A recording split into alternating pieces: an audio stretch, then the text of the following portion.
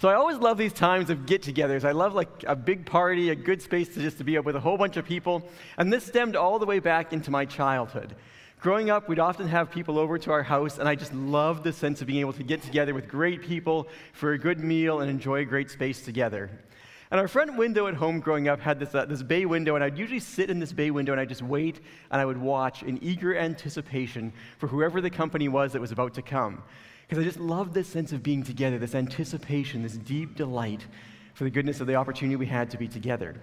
And I may be still a little bit like that, but I think as I've gotten older, I've got a little bit more subtle. Now I'll just kind of walk past the front window looking kind of like this every now and then, just to see if the company's shown up yet. Maybe take another walk this way, just see if they're here. Because I love this beautiful gift of being together. And today we're continuing on our series in Mark, looking at Mark chapter 14 and the communion experience in Mark 14. And I think one of the things that happens to us so often with passages like this, and maybe even with an experience of communion, it gets kind of ritualistic or it feels somewhat distant from our regular life. And today I want us to remember this is a really beautiful passage about Jesus gathering together with his disciples, people he really loved, to share a great meal and to experience a sense of connection with one another. And also our time together here is this really good gift of us as a broader family having an opportunity to come together as one big extended family and celebrate and enjoy and delight the really good, beautiful gift of the presence of God. And so I'm really praying today that God will do something unique in our hearts. And he will give us this healthy, holy sense of anticipation, the sense of delight to be together in the presence of Jesus, to draw closer to him, to experience a deep sense of oneness with him and with one another, and he'll give us this really good gift through our time this morning. So let's just pray together as we start off. Father, we thank you that you are so much more than enough. We thank you, Lord, that in all things you are gracious and kind, you are good and compassionate. And Lord, we recognize today that in your heart you have a deep and an eager desire to spend this time with us. And Lord, I pray that you would reshape and rework our hearts and minds and souls, that we also would have a deep and a passionate desire for these moments with you. And Lord, we recognize that today our hearts and our minds are filled with so many different things. And we just want to hand over to you all the weight and the concern and the fear and the anxiety and all of the distraction. And in Jesus' name, we just pray against distraction or condemnation or fear or uncertainty. And Jesus, we just invite you to come. Holy Spirit, we ask that you would breathe a fresh sense of newness and life into us, that we could in a fresh way encounter you today. In Jesus' name, amen. So as our passage begins, we're looking at Mark chapter 14, beginning in verse 12. As our passage begins, this initial section, I love the sense of Jesus' anticipation to spend this time with his disciples as they have this Last Supper together just hours before he goes to his crucifixion. And we see the sense of anticipation, this eagerness to be together in the first part of this passage. On the first day of the festival of unleavened bread, when it was customary to sacrifice the Passover lamb, Jesus' disciples asked him, "Where do you want us to go and make preparation for you to eat the Passover?" He sent two of his disciples, telling them, "Go into the city. A man carrying a jar of water will meet you. Follow him. Say to the owner of the house that he enters, 'The teacher asks, where is my guest room where I may eat the Passover with my disciples?' He will show you a large room upstairs, furnished and ready. Make preparation for us there." The disciples left and went into the city and found things as Jesus had told them, so they prepared the Passover. Now, the Passover feast was an annual celebration that the people of God experienced together that looked back all of the way to hundreds of years before when God had rescued and delivered the people from the hands of slavery in Egypt.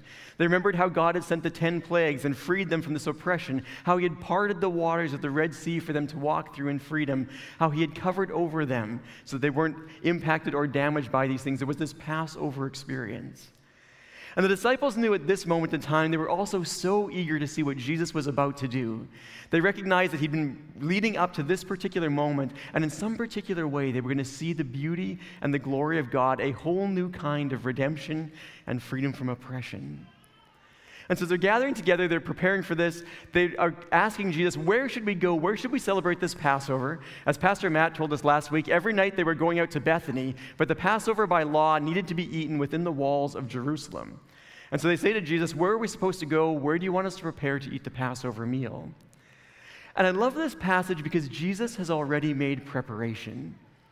Jesus has already fully set the stage. He's getting all kinds of things ready because he's eager and excited to experience this Passover with his disciples. And he explains to them, go into the city, you'll see a man with a water jar, follow him, go into the house, talk to the guy who owns the house. He's got a room fully prepared and ready. And we see that one of two things has happened. Either Jesus already knows the owner of the house, they've already had a conversation, they're already prepared, and this guy knows Jesus and his disciples are coming. Or somehow, through the wisdom and the insight of Almighty God, Jesus knows that there's a room upstairs fully furnished and ready for the Passover that is open and available to them in a city that is packed with people looking for space to celebrate the Passover. But one way or the other, Jesus has already made the preparation that's necessary. He's got the room for them. Everything is set. They just need to go and bring the food in and cook it and get ready for all of them. And we see in Jesus this deep sense of delight, this beautiful sense of welcome. As he sits down with his disciples, another one of the Gospels tells us, Jesus says to them, he looks them in the face and says, I have eagerly desired to eat this Passover meal with you. And we see this now in the ways that he has prepared for his disciples. And as we come to an experience of communion today, it's a similar perspective.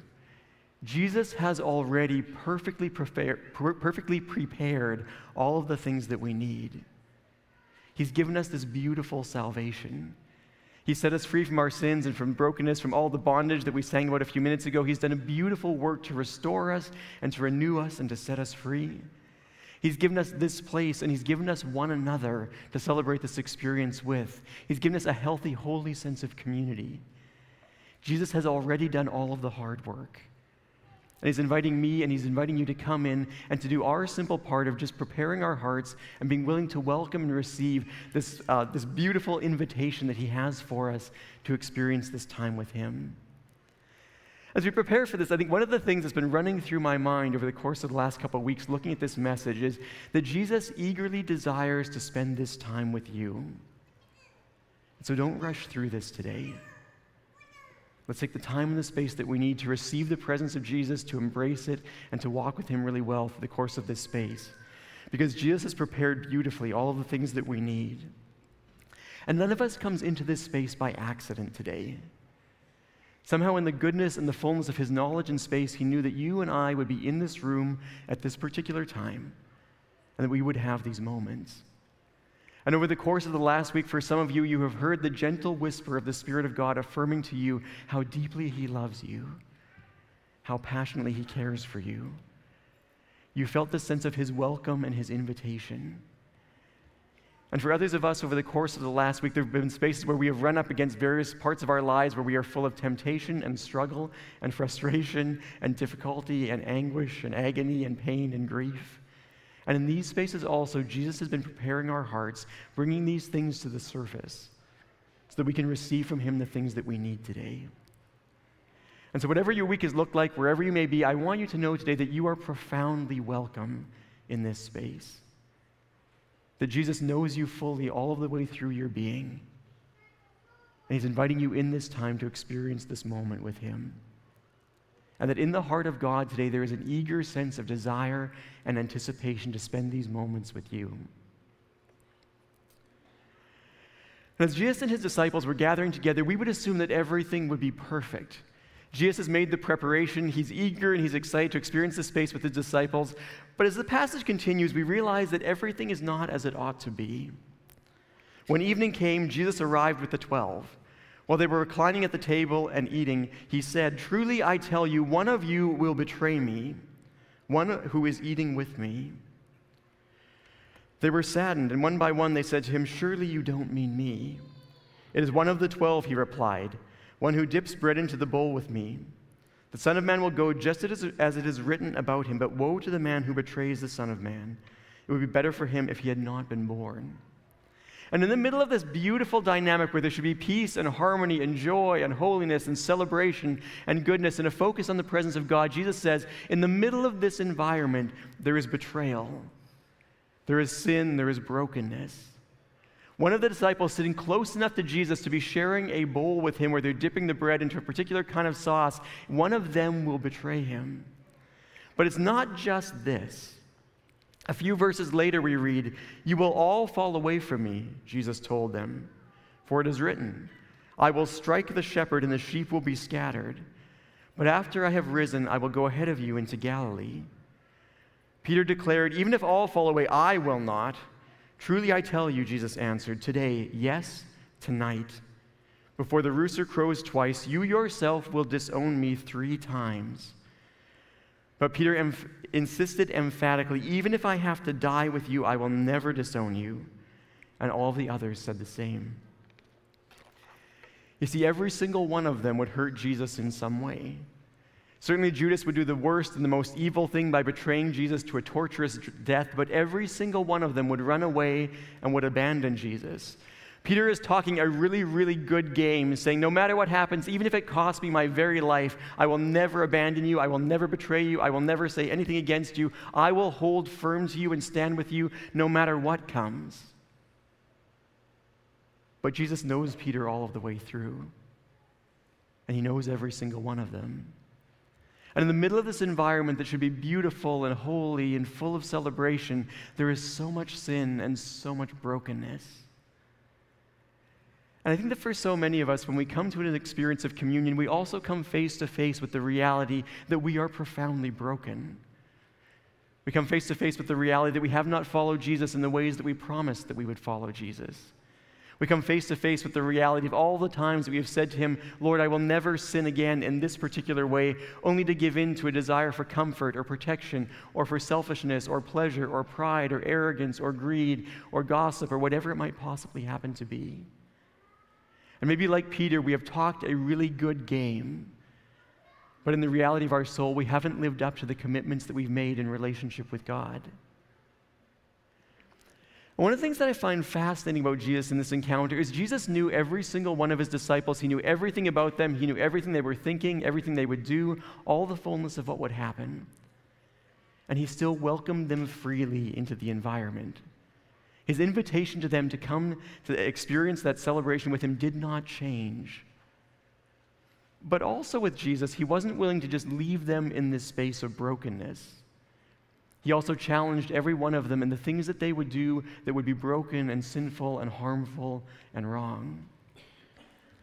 And Jesus is so gracious to do this with each and every one of us. Again, today, Jesus knows you all of the way down, and he knows you all of the way through. He knows all of the ways that you are wrestling with brokenness and woundedness and sin. He recognizes all of the ways that we as a community are fractured and broken, the ways that we have sinned against one another, the ways that we are bitter and resentful towards one another, the ways that we have harmed one another.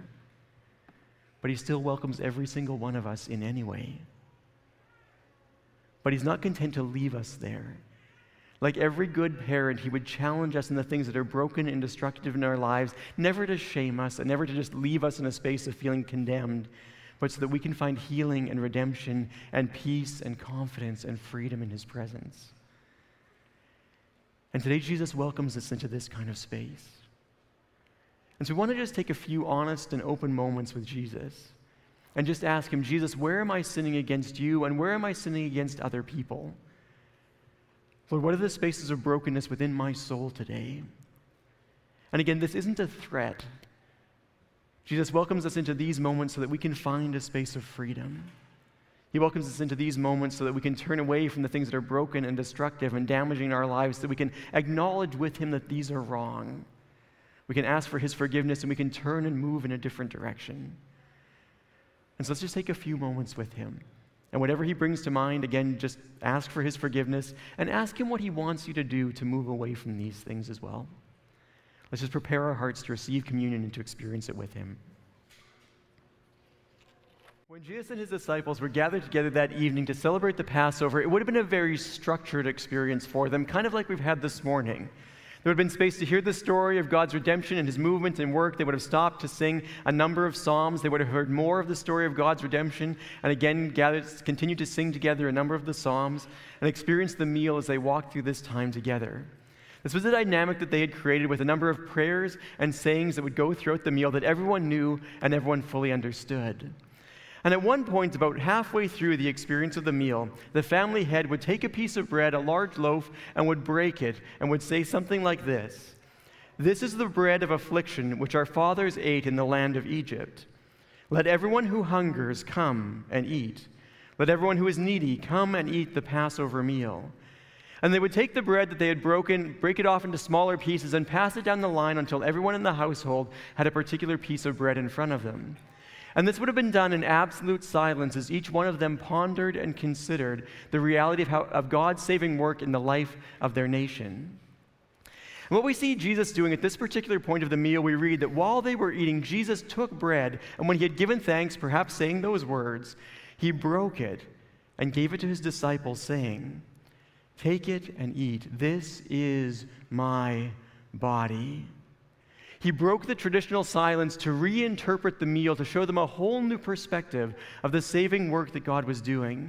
After just declaring that anyone and everyone who is needy or hungry or oppressed should come and should eat this Passover meal, Jesus says to them, "I myself am the Passover meal. I am the bread that satisfies. My life is the thing that will bring you freedom and redemption, that will cancel oppression and break every chain. My life is the thing that will renew you and restore you and free you. My life will satisfy you at the deepest levels of your being." And today Jesus invites us into this space again to remember the wondrous gift of his salvation.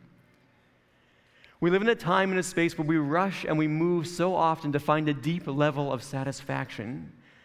We might be running from one purchase to the next purchase. We might be running from one relationship to the next relationship. We might be running from one particular experience of pleasure to another to try and find some way to satisfy the deep levels of our soul. And Jesus says to us today, to every single one of you who is in need, "Come to me. My life within you is what will satisfy the deep places of your soul. My life within you is what will make you whole." Where we feel oppressed and pushed and wrung through by addiction or by sins that we cannot shake or by relationships that are damaging within our life, Jesus says to us, "Come to me. I am the one who frees you from oppression." And where we are in spaces where we are caught and lost and unsure, Jesus invites us to come and to take this deep, this rich bread from his presence. Where we are in need, when we cannot find satisfaction, where our souls are longing for something different than our world or our culture or our experience can provide for us, Jesus says to us, "Come to me. Take the bread of my presence into your very self and be satisfied at the deep levels of your soul." And today, can I ask you, how satisfied do you feel? Today, are you full and are you whole? Are you brimming and overwhelmed with abundance and life and freedom and confidence and goodness? Jesus says to every one of us, myself included, who are so deeply in need, "Come to me." Don't try and find fulfillment in things that can never last. Don't waste your life on things that can never satisfy. Come to me.